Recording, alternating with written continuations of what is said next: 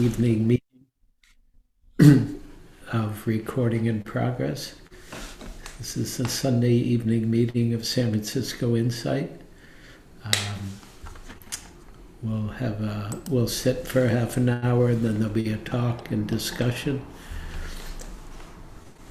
Please find a posture that is comfortable for you, comfortable and upright, so that as much as possible you are sitting upright from the base of the spine all the way through the back of the neck.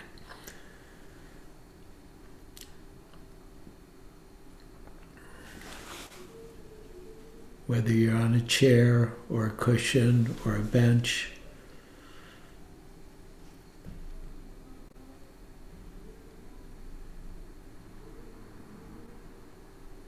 It's very helpful not to write on your computer while you're here.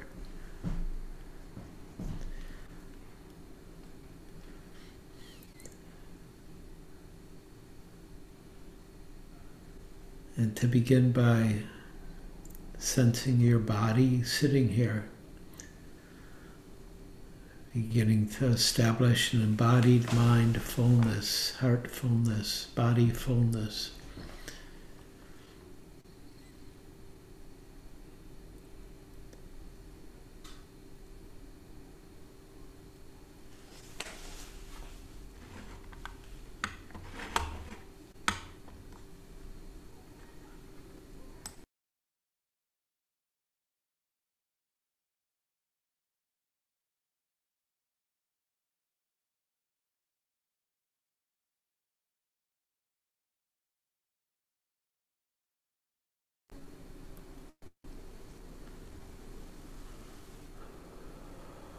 And letting your attention come inside so that you're aware of your body from the inside, from the felt sense of the experience of being embodied. Not so much thinking about your body or imagining it, but feeling it or sensing it. So that the awareness is an experiential awareness.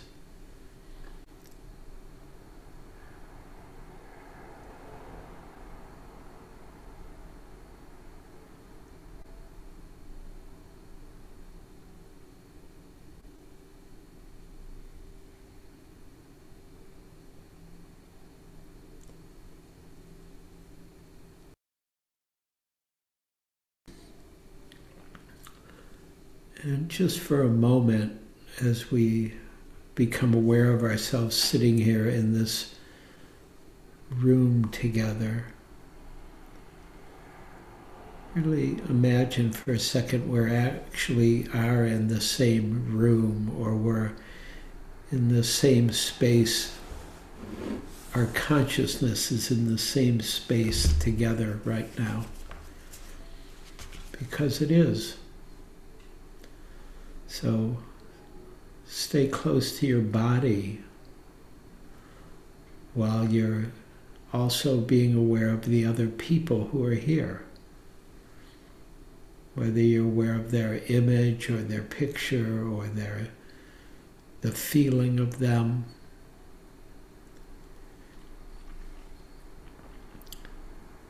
And feel free to include everybody, meaning include anybody who inspires you.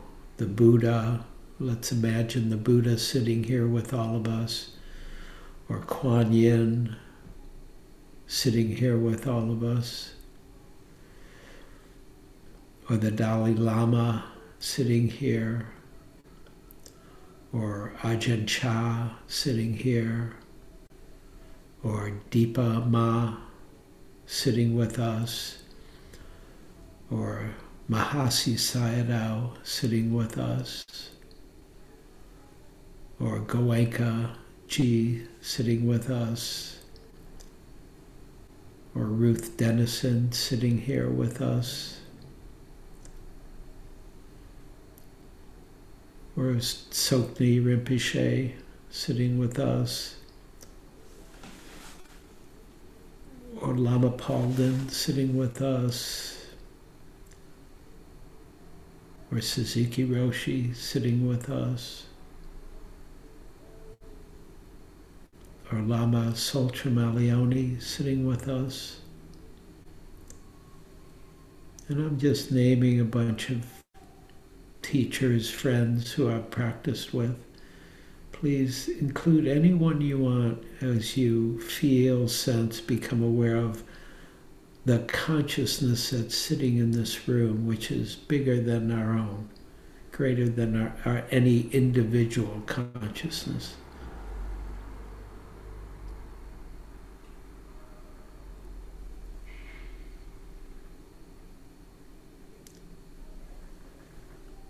And of course, continue sensing your body sitting here with whoever else you've brought into the room, whether it's Lama Palden or Goenkaji or Kuan Yin or Ajahn Chah or somebody who I haven't mentioned.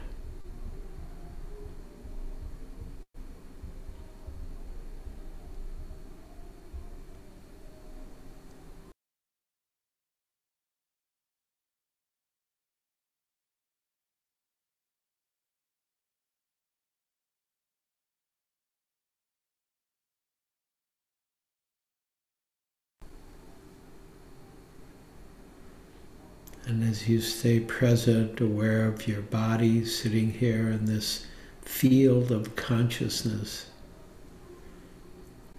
become aware of whatever else might be in the foreground of awareness, whether it's thoughts or feelings or sounds or smells or tastes or touch.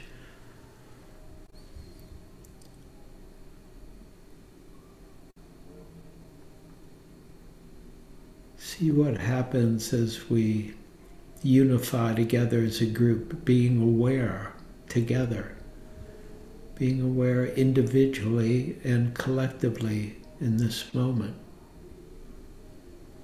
being aware of the various phenomena of being human that's sitting in each seat, in each location here.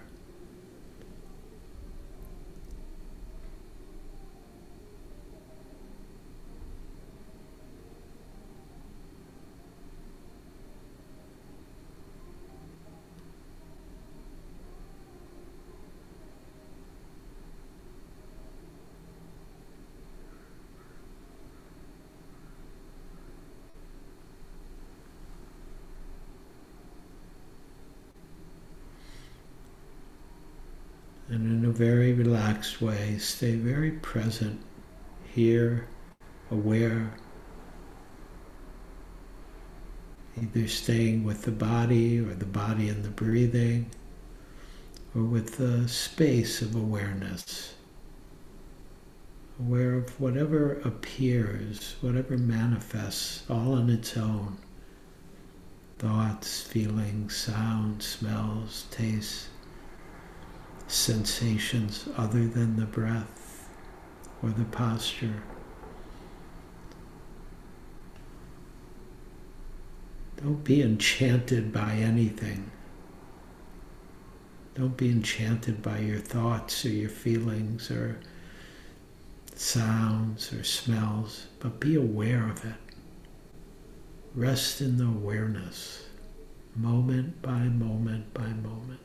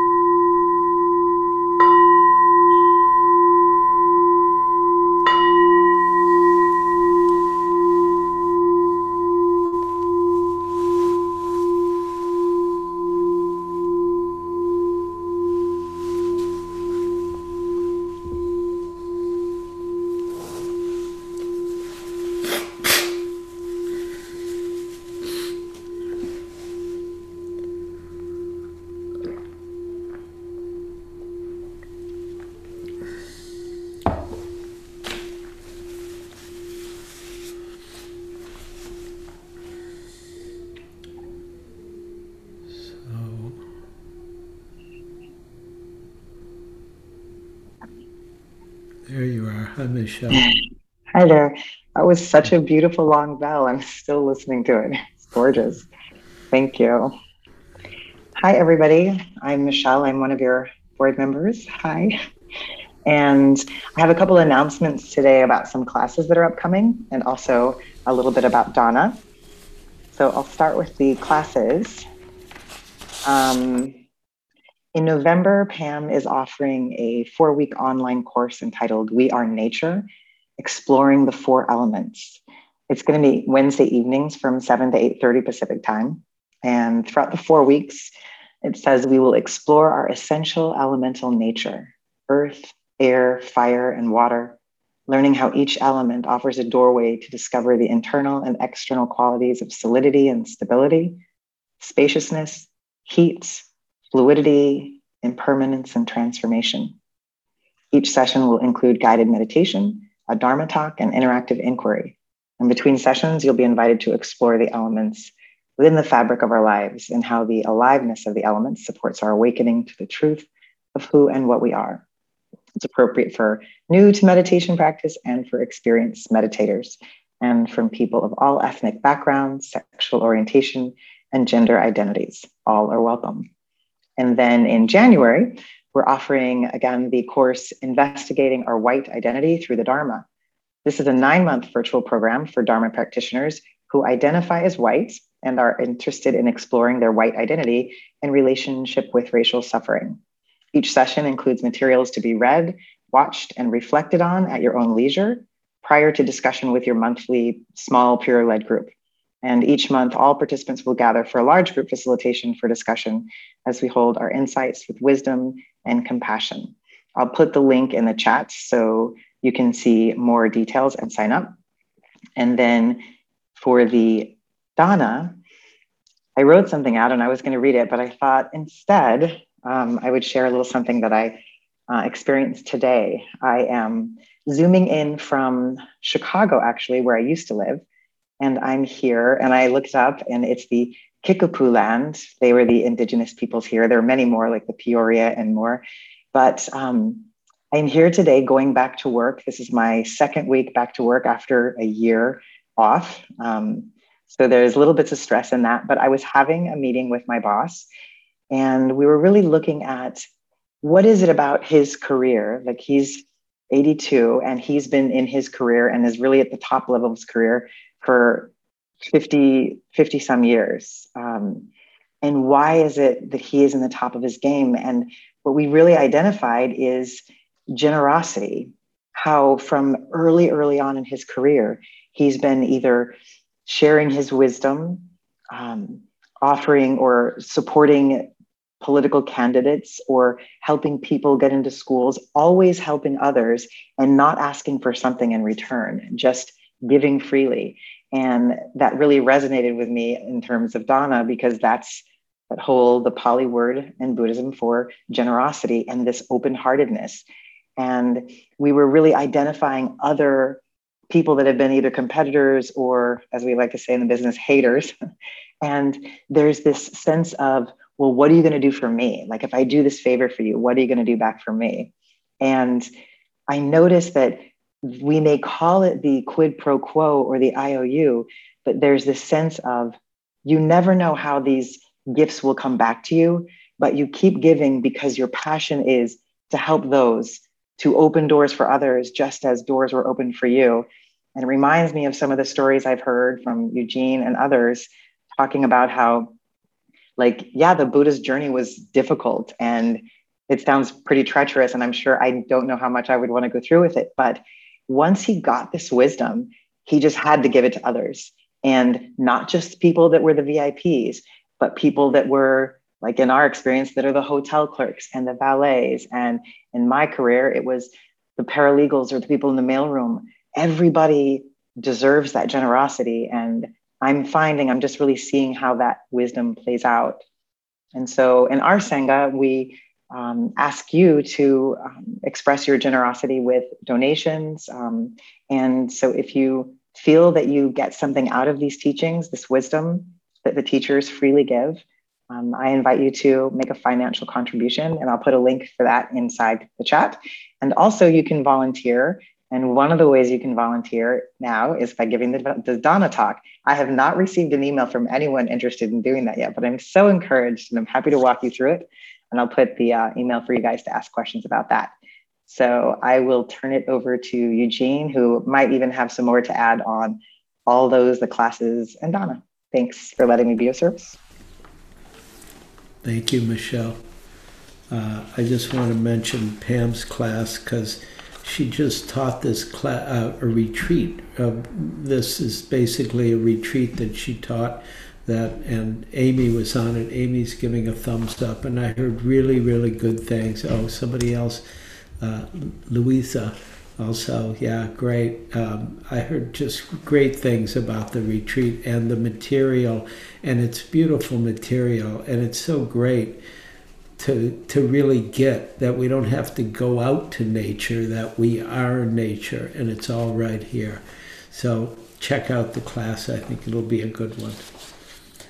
And yeah, that's all I need to say. So I'd like to kind of continue what we've been talking about in a slightly different, from a different valence. I want to talk, we've been talking about diversity and inclusivity and equity here at SFI.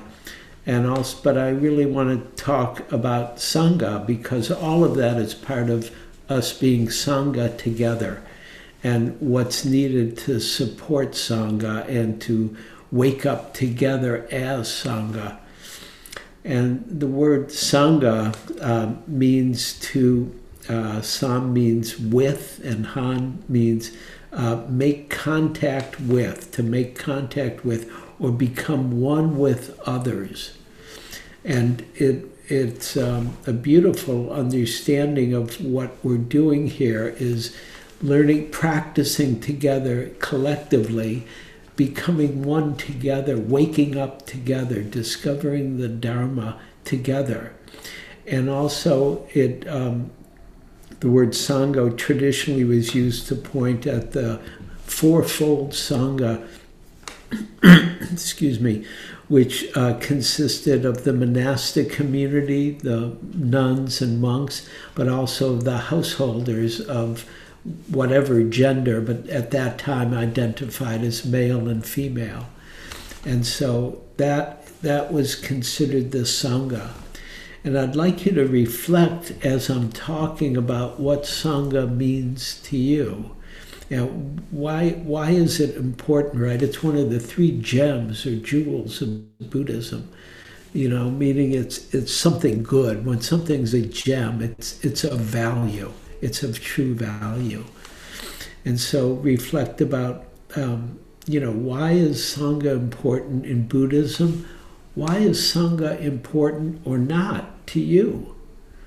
And what's the purpose of Sangha? And I thought, I was reflecting, of course, about everything I'm going to talk about in the last couple days. And I was thinking about the purpose of Sangha.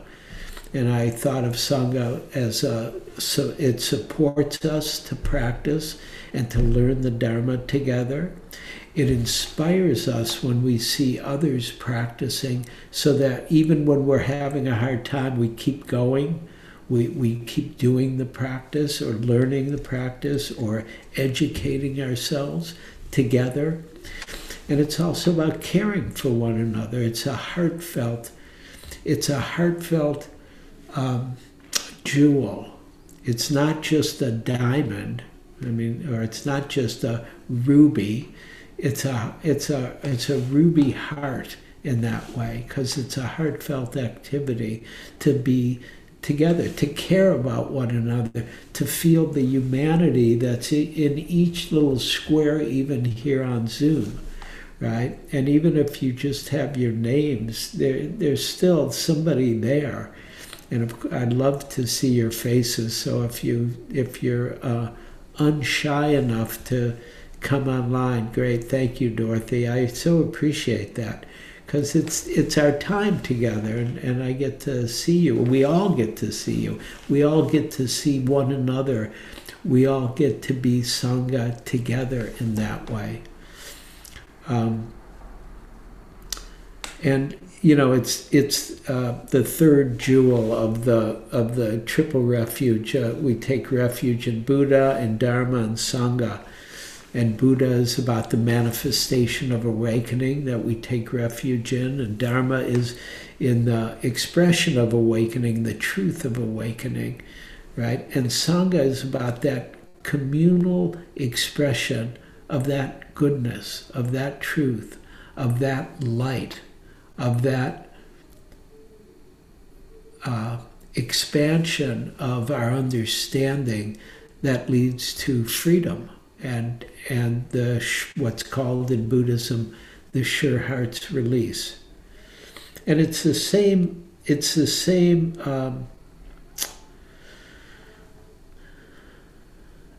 similar collectivity in other religions. In Christianity, they talk about when two or more are gathered in thy name.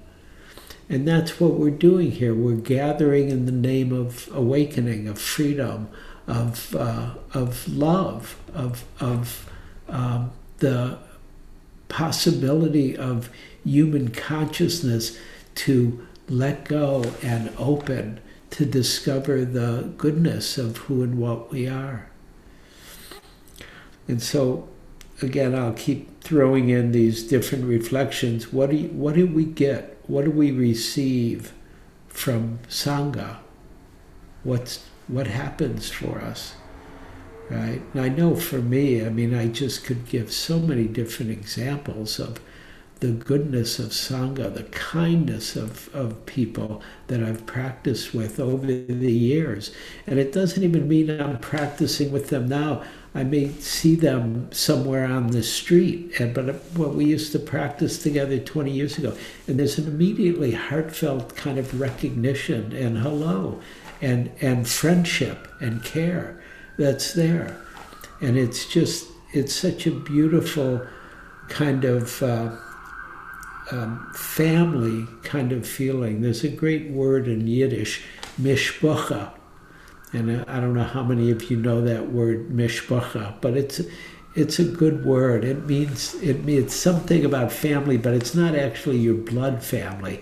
It's like, the family that comes alive in the heart when we're together and with each other. And that's something that can really happen in Sangha when our hearts start to open to everybody in the room, everybody on the screen, even the name of everybody on the screen, even the photos of the dogs or it might be the South End, but it could be the Dolphin Club that Eugene Lemming has there, which I got curious about when I saw that. And so many different things that we receive from the Sangha, whether it's kindness or clarity or inspiration or support or friendship or community, that sense of being together, the mishpacha-like community.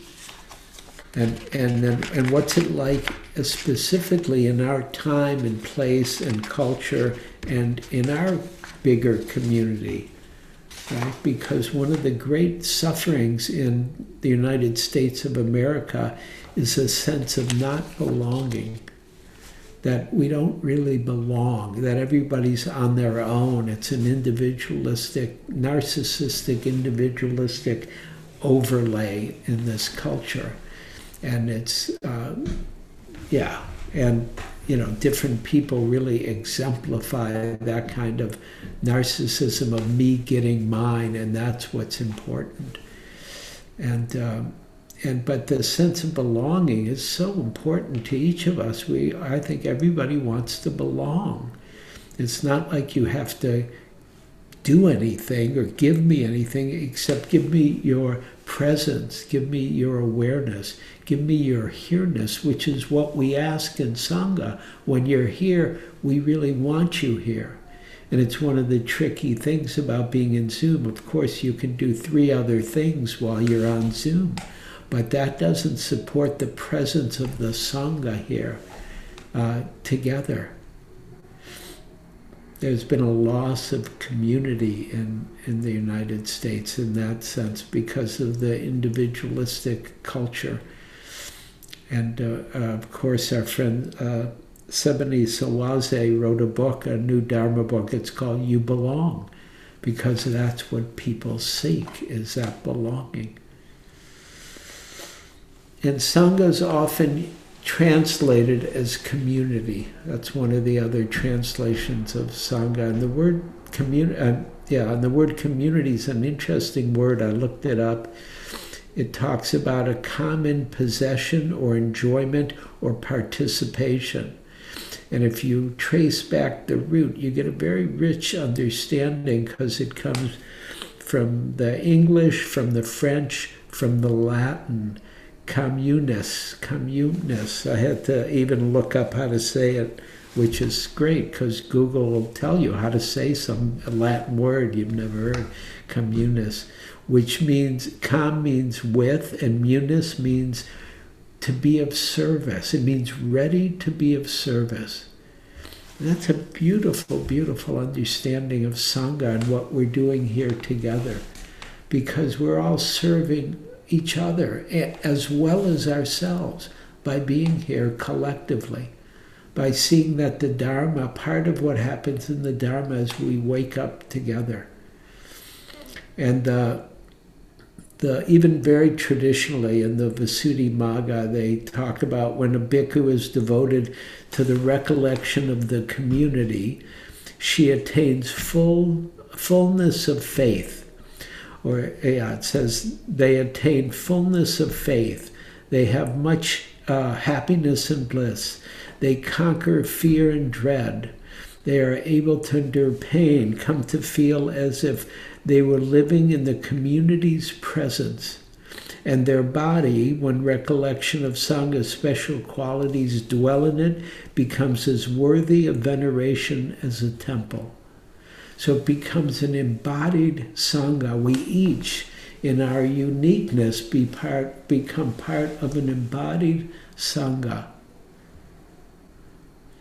And again, it's the embodiment of the fourfold Sangha that creates and brings not just community, but a spiritual friendship.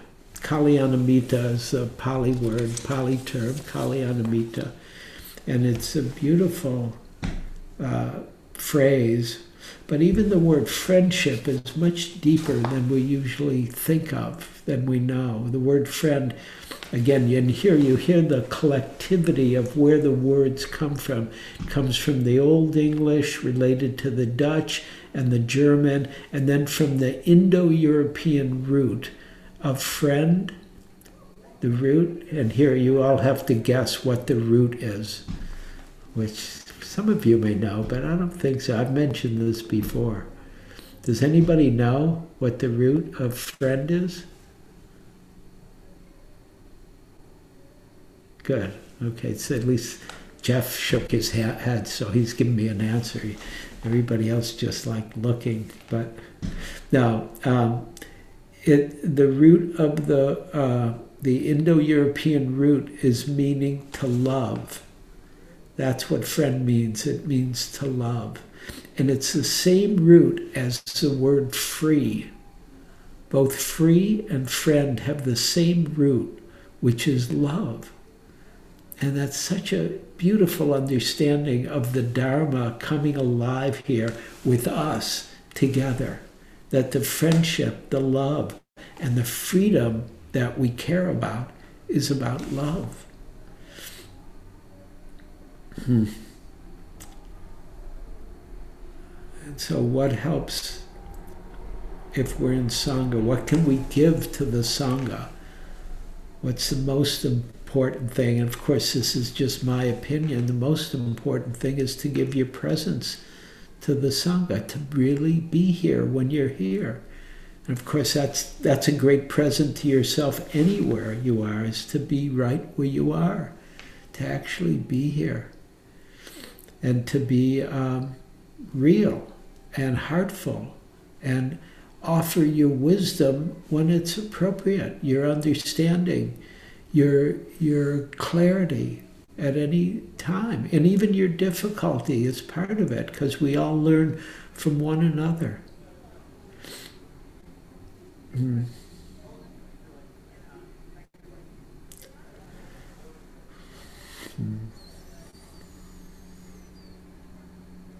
How do we support each other's practice in Sangha? We support it by being real and being honest and being truthful and not being perfect. Because so far I haven't met anybody here who's perfect. But of course I would say a very Eugene thing, which is we're all perfectly imperfect, right? But in fact, it's so lovely to be with human beings who are human and who are aware of their beingness, because that's what the Dharma is pointing us at, is the beingness of what it is to be a human being. And of course, the beautiful potential of Sangha, of what could happen or what does happen, but also what can happen more and more. And Thich Nhat Hanh had a beautiful quote, and he writes beautifully about Sangha and his heartfulness about Sangha. He said, Sangha is a community of friends practicing the Dharma together in order to bring about and maintain awareness. A community of friends practicing Dharma together in order to bring about and to maintain awareness. The essence of a Sangha is awareness, understanding, acceptance, harmony, and love.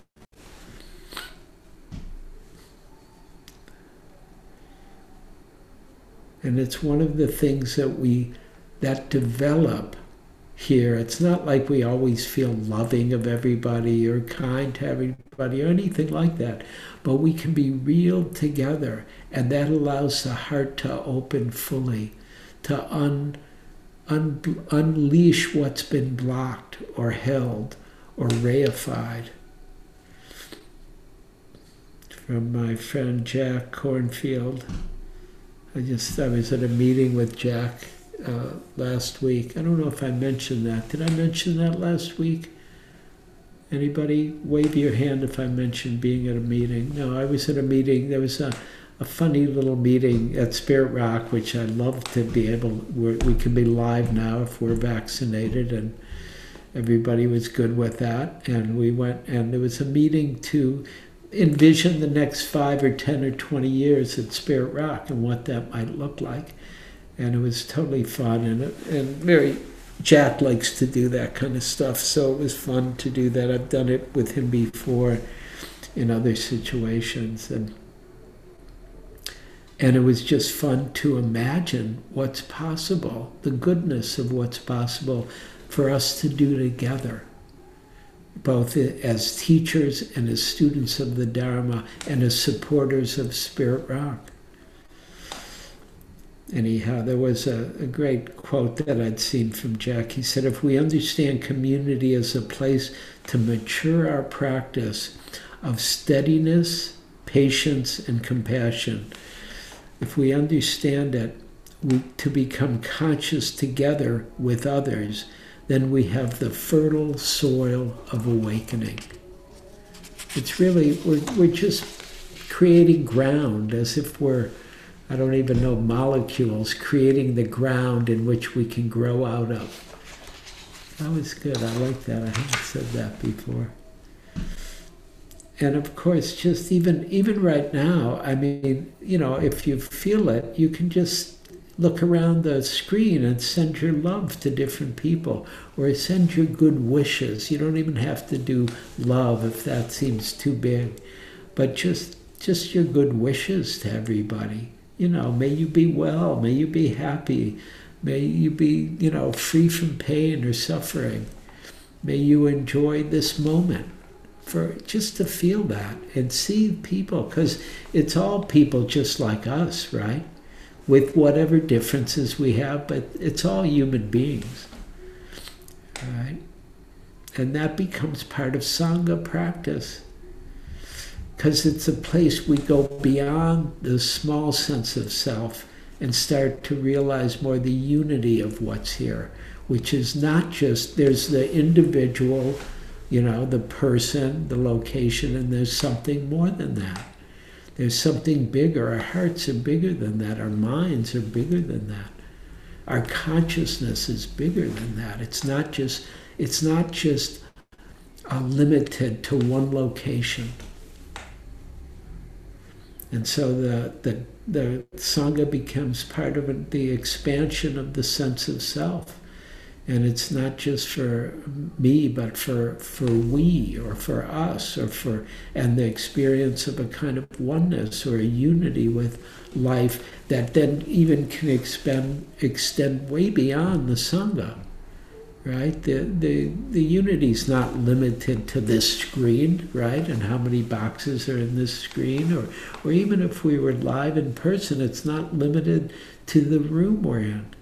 Because every consciousness is bigger than that. Our hearts are bigger than that. Our love is bigger than that. And so then it's also a Sangha in the biggest sense is talked about as a oneness of Sangha. This is from Andy Alinsky, who used to teach at the Barry Center for Buddhist Studies for many years on the East Coast, next to IMS.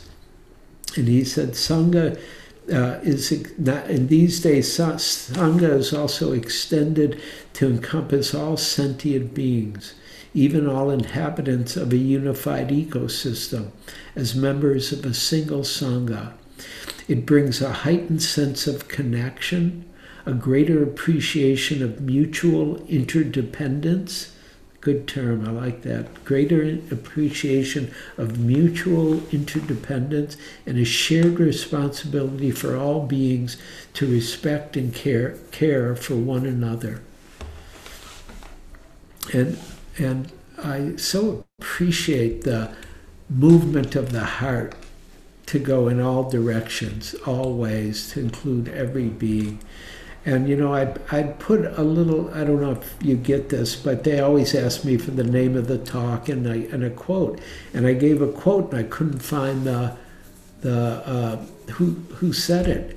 And so I just put, unknown Buddhist quote.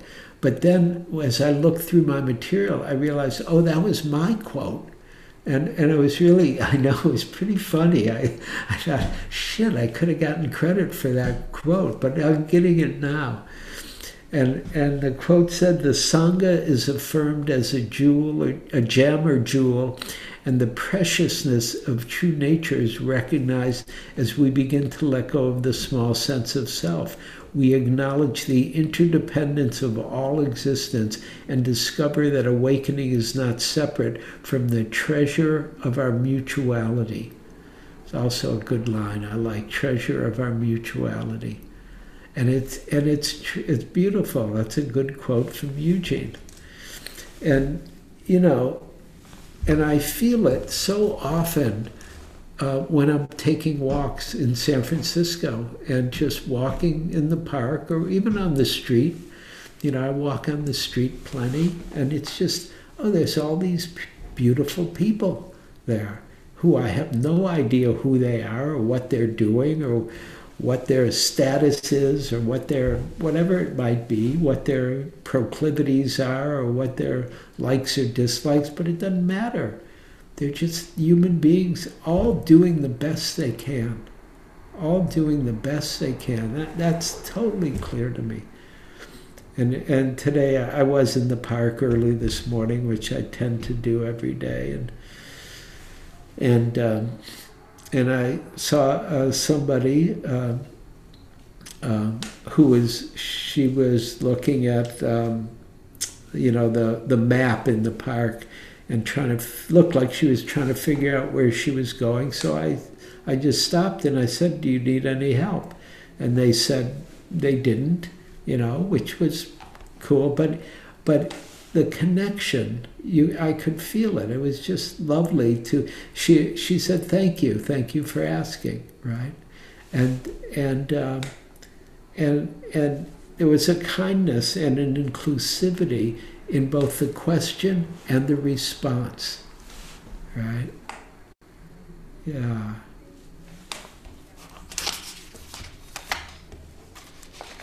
As Martin Luther King Jr. said, he said, we are tied together in a single garment of destiny.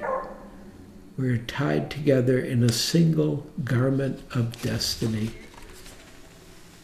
Really, and it's really in my understanding, it's Martin Luther King's basis for being a bodhisattva and the bodhisattva path of really saving all beings, being more important than just getting enlightened.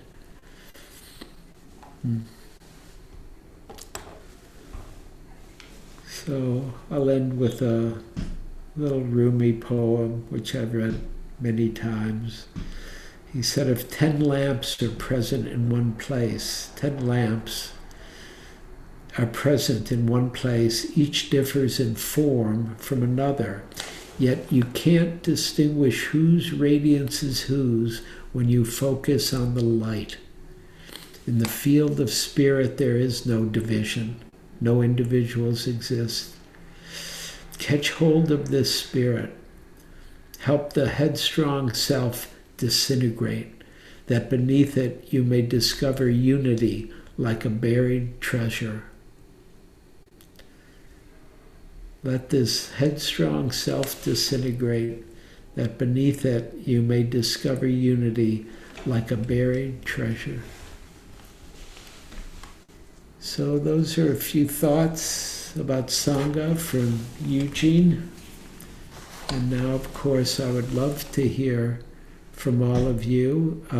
Please raise your hand on, looks like here it's in the reactions button. You can, if you click on reactions, and there's a raised hand button. And I like to hear from everybody, and I always like to encourage people who haven't spoken or are new to group to speak. Don't be shy. Even if you're shy, be shy and speak anyways. Yeah, any thoughts, questions, comments about the talk, the Sangha, your own reflection about Sangha?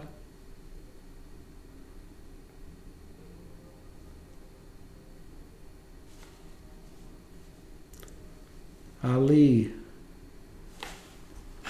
Hi. Thank you, Eugene. You're welcome. A couple of things came to my mind as you were talking. I was listening to Yuval Harari, the historian and then, futurist. He was saying the reason, that's his theory, it's a pretty good one. The reason that we got out of the jungle versus the other animals is that we were able to cooperate with one another.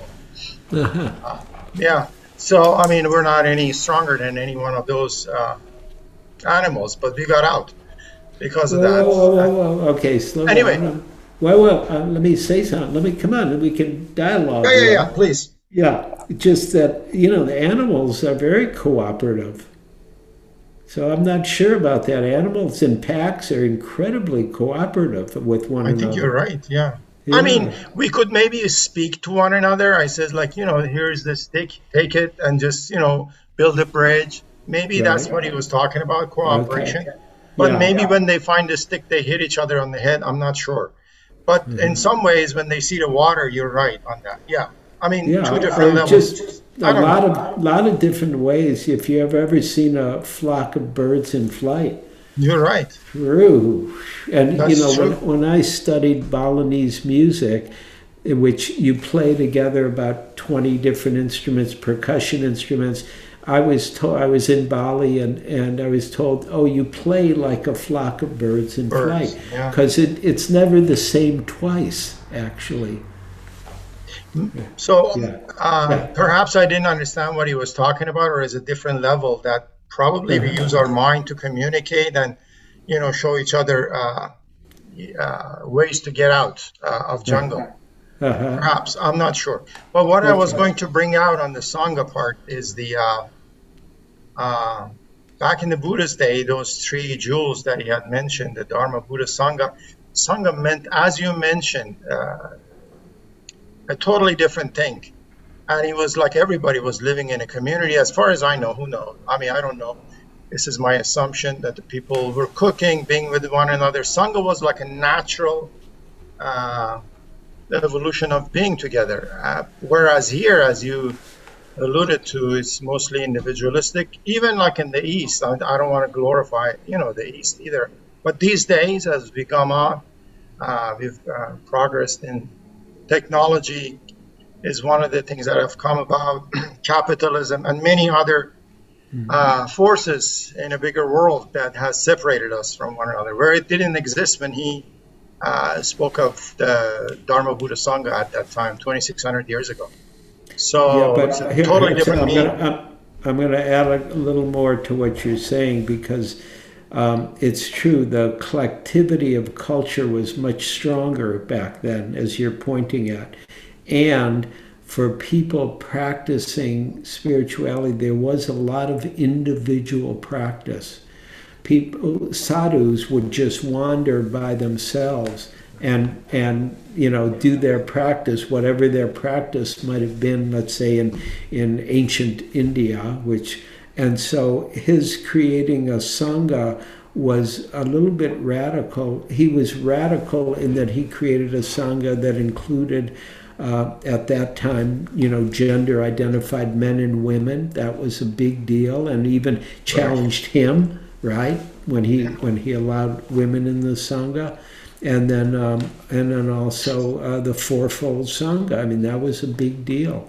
And so he was radical in that way about his creating a different sangha that had been known, especially in a spiritual tradition. Mm-hmm. Yeah. Well, for whatever it was worth, those came to me. I thought I'll throw it in. Yeah. Great. Thank you. Always good to throw everything in. Throw the whole bucket in. Empty bucket now. Thank you. Thank you, Ali. Okay, Louisa. But don't throw the baby out with the bathwater. Absolutely. Okay, but wait. Everybody, I'm hearing an echo. Oh, okay, might be. Okay, let me turn off this thing. Okay, I had a speaker. How's that? Can you hear me now? I can hear you. I just am hearing myself twice. And I'm going to go check one thing. We're having techno dukkha.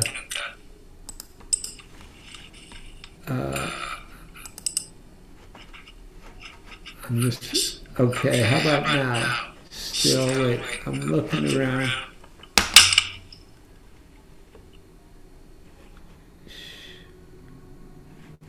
Don't worry, just be patient with me for a minute. It's better?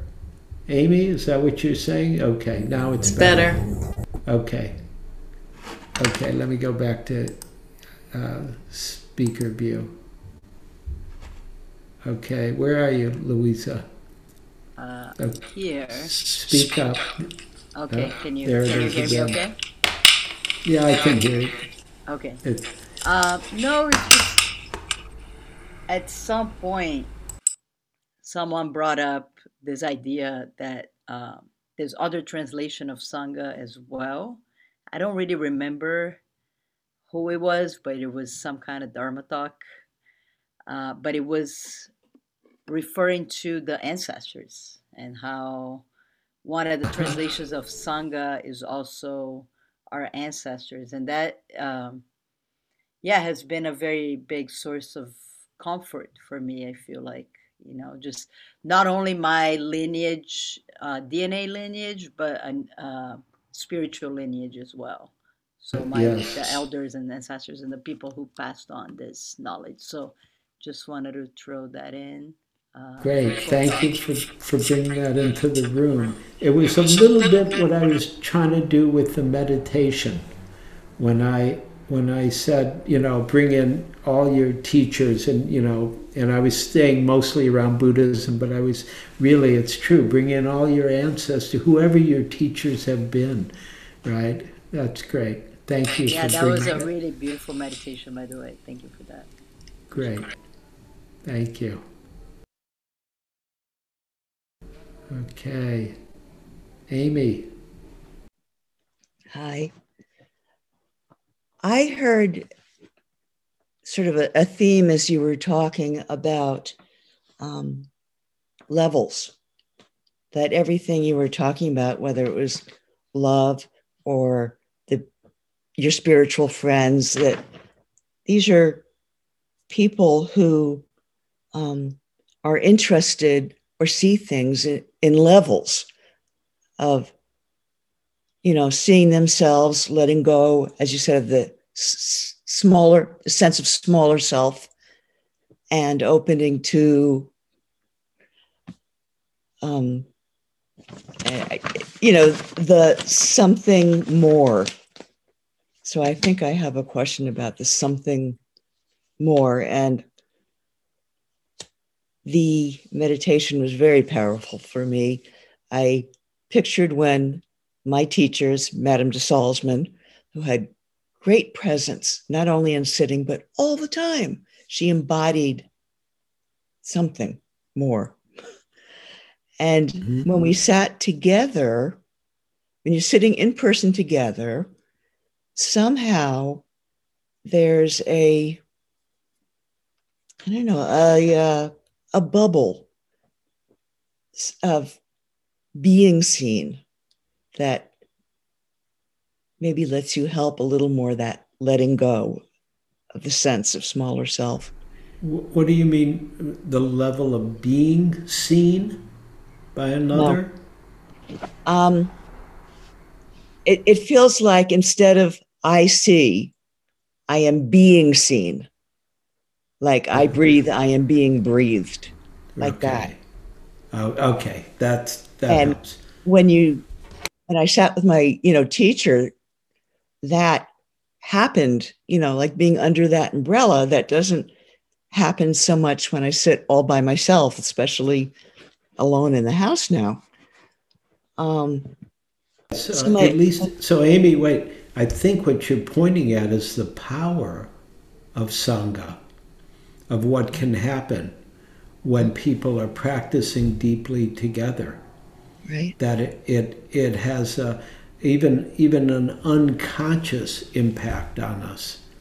Mm-hmm. Yeah. And it's something I miss, but I was thinking, well, in some sense, I'm missing myself is what I'm really missing. There's not always opportunity for Sangha. We could be in World War II in Paris, and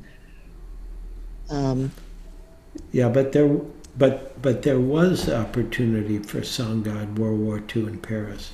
That Sanghas formed, even in hidden ways. Yeah, I read that. To support one another during the dukkha of World War II, of being occupied. Yeah. I mean, and talk about spiritual friends. And, some of them work from completely opposite sides of the politics. And yet, because you have a priority of seeing what is, and that's what's important. And other people don't have that. I mean, my neighbors don't have that. I don't have friends who aren't, But my question is about then there has to be a path to that home in yourself. Right. And, I don't feel I'm very able to find my own path. I really want to be with my Sangha and follow. Well, then keep coming every week. Yeah. And of course, Thank find other sanghas also. you. Yeah. It's not just one sangha. As I believe Louisa just said, right, where else can you find your Sangha, your ancestors, your lineage in many different ways that support you finding yourself? Mhm. Okay? Thank you. Yeah, thank you. Who's there? Stephanie.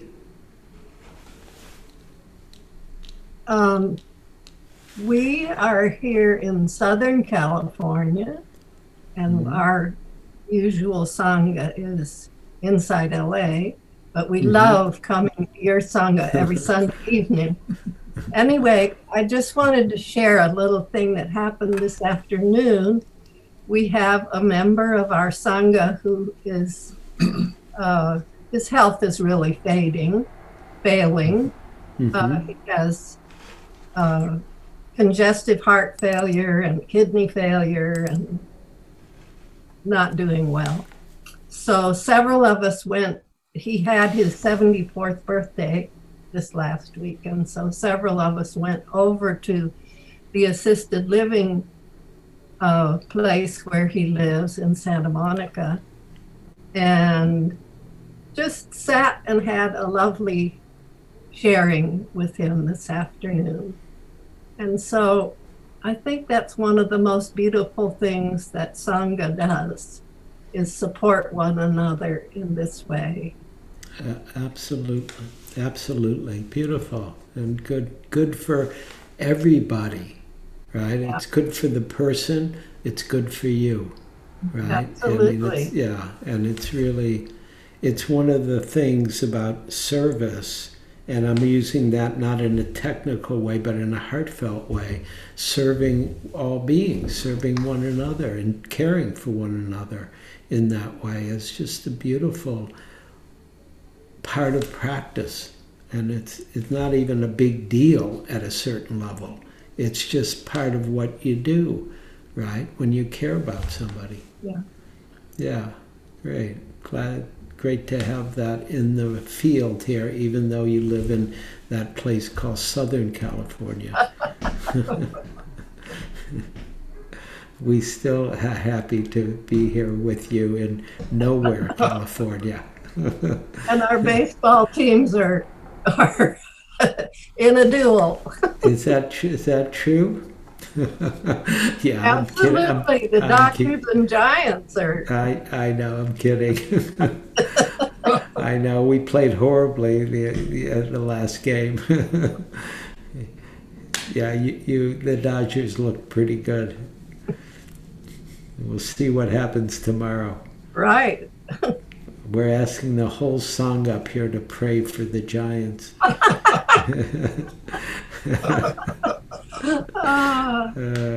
Well, thank you all for allowing us Southern Californians to participate. Of course. There is no, that's a whole nother Dharma talk about there is no California anyways. That's just somebody's imagination, right? But thank you. Good to see you.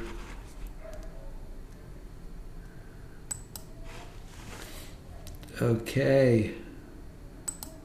Who else?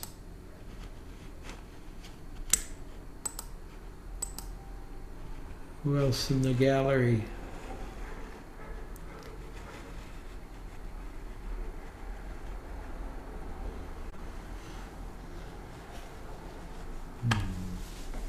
Kitty has her hand raised. Oh, yeah. Hi, Kitty. Hey there. Oh, thanks, Nina. Speaking of Sangha.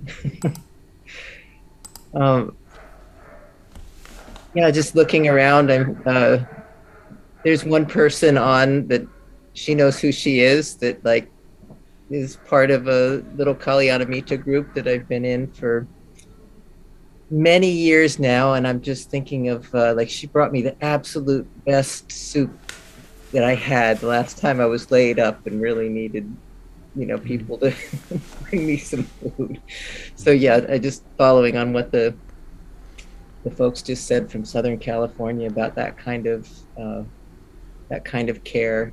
But yeah, just being in in a Kalyanamita group, like getting to know people more deeply in some way like that, really became the source for me of having friendships where among other things, I have people I can turn to when I'm in trouble in the way I'm thinking. I'm confused, I'm angry, whatever is going on, and I need to run it by somebody and not have it be gossip. Right? Like I can say, I am thinking this about, Right. this person, this situation, and having people who can hold that with me and bring a Dharma view. Right. Yeah. It's a beautiful gift because, of course, they bring you a certain equanimity that you're probably not experiencing yourself. Yeah. And that equanimity allows more to be understood and see how to work with it skillfully. Yeah. And I was trying to think. I mean, I've developed that kind of friendship with people that I haven't been in a Kalyanamita group with, but yeah, I just want to put in a pitch for that. If people don't know what it is or how to do it, there's a link on the Spirit Rock page to describe like you get an idea for something that you would like, so a book you'd like to read, a theme you'd like to follow, and invite other people, see who wants to do it with you. And you learn about the Dharma, but you get a deepening of connection, a deepening of Sangha that way. Yeah, no, great. Glad you put the Kalyanamita groups in the room. And yeah, I was going to ask you actually, so like, is Spirit Rock still doing that or not? I'm not, so. I haven't looked lately. I just assume they still have that information on the website to tell you I would how. assume too, yeah, but, yeah. Okay, I won't go poke around right now. No, don't poke around. Looks like somebody already posted it in the chat. Oh, good. Okay, thank you, Michael. Okay. Okay, Kitty. Take care. I'll call you soon. Okay. Terrence. Hi, Eugene.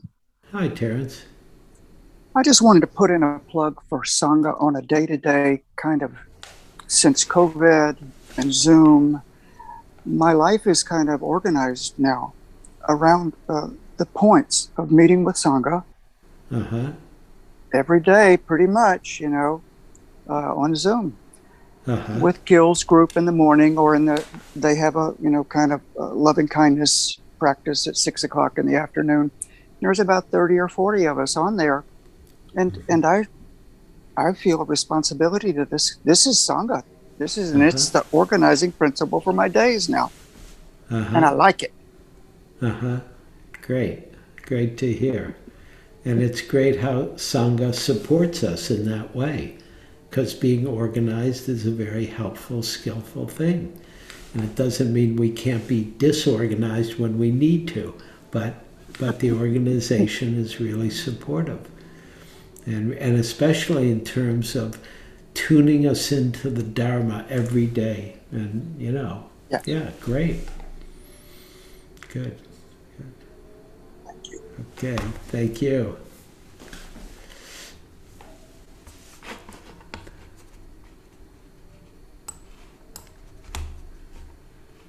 Any last question, comment?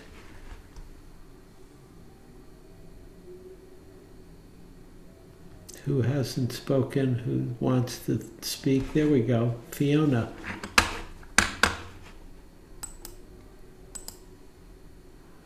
Fiona, please speak. Oh, unmute yourself and speak. Sorry. Yeah, I was just saying I usually use my iPhone, and I'm not, I don't usually use my iPhone for this. So hence I'm not that familiar with it. But thank you very much for the talk. And I was particularly taken with your comment about unleashing what has been blocked through Sangha. And I was wondering if you might just expand a bit upon that. And does that take sounds like it's something that could take years and years of practice. No. Yeah, I mean, it could take years and years, but it could happen in a moment. I mean, it's just seeing, all of a sudden, we start to see differently. Boom, just like that. Because of what somebody else understands or how they act or what they care about, their heartfulness or their clarity or their depth of practice, we get a little, and it's almost like even, I mean, on retreat, it's so easy to get, that happens because I'm sitting and I think, I've sat a long time and then I see, somebody else sits for a long time. And it's like I get inspired. Maybe I could sit longer than I think. And so, boom, I see that it's true.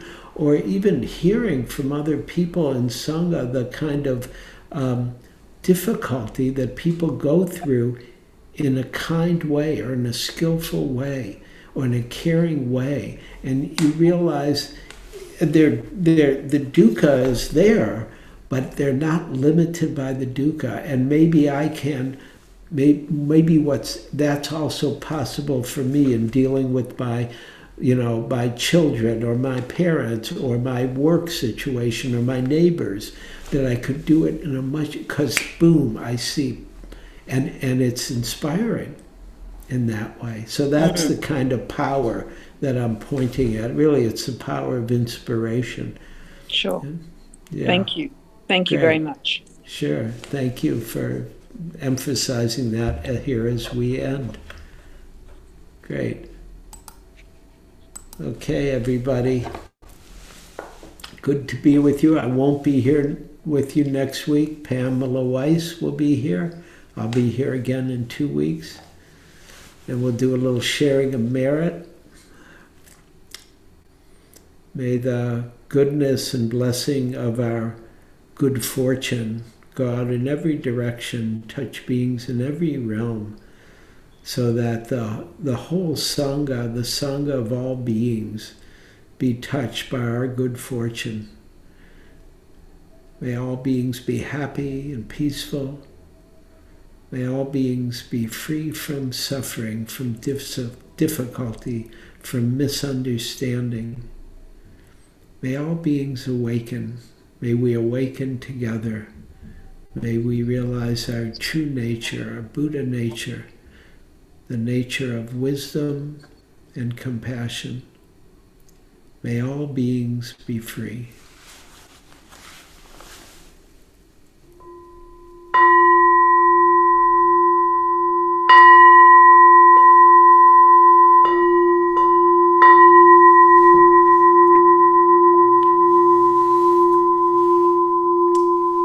Okay, everybody, be well, take care, stay healthy.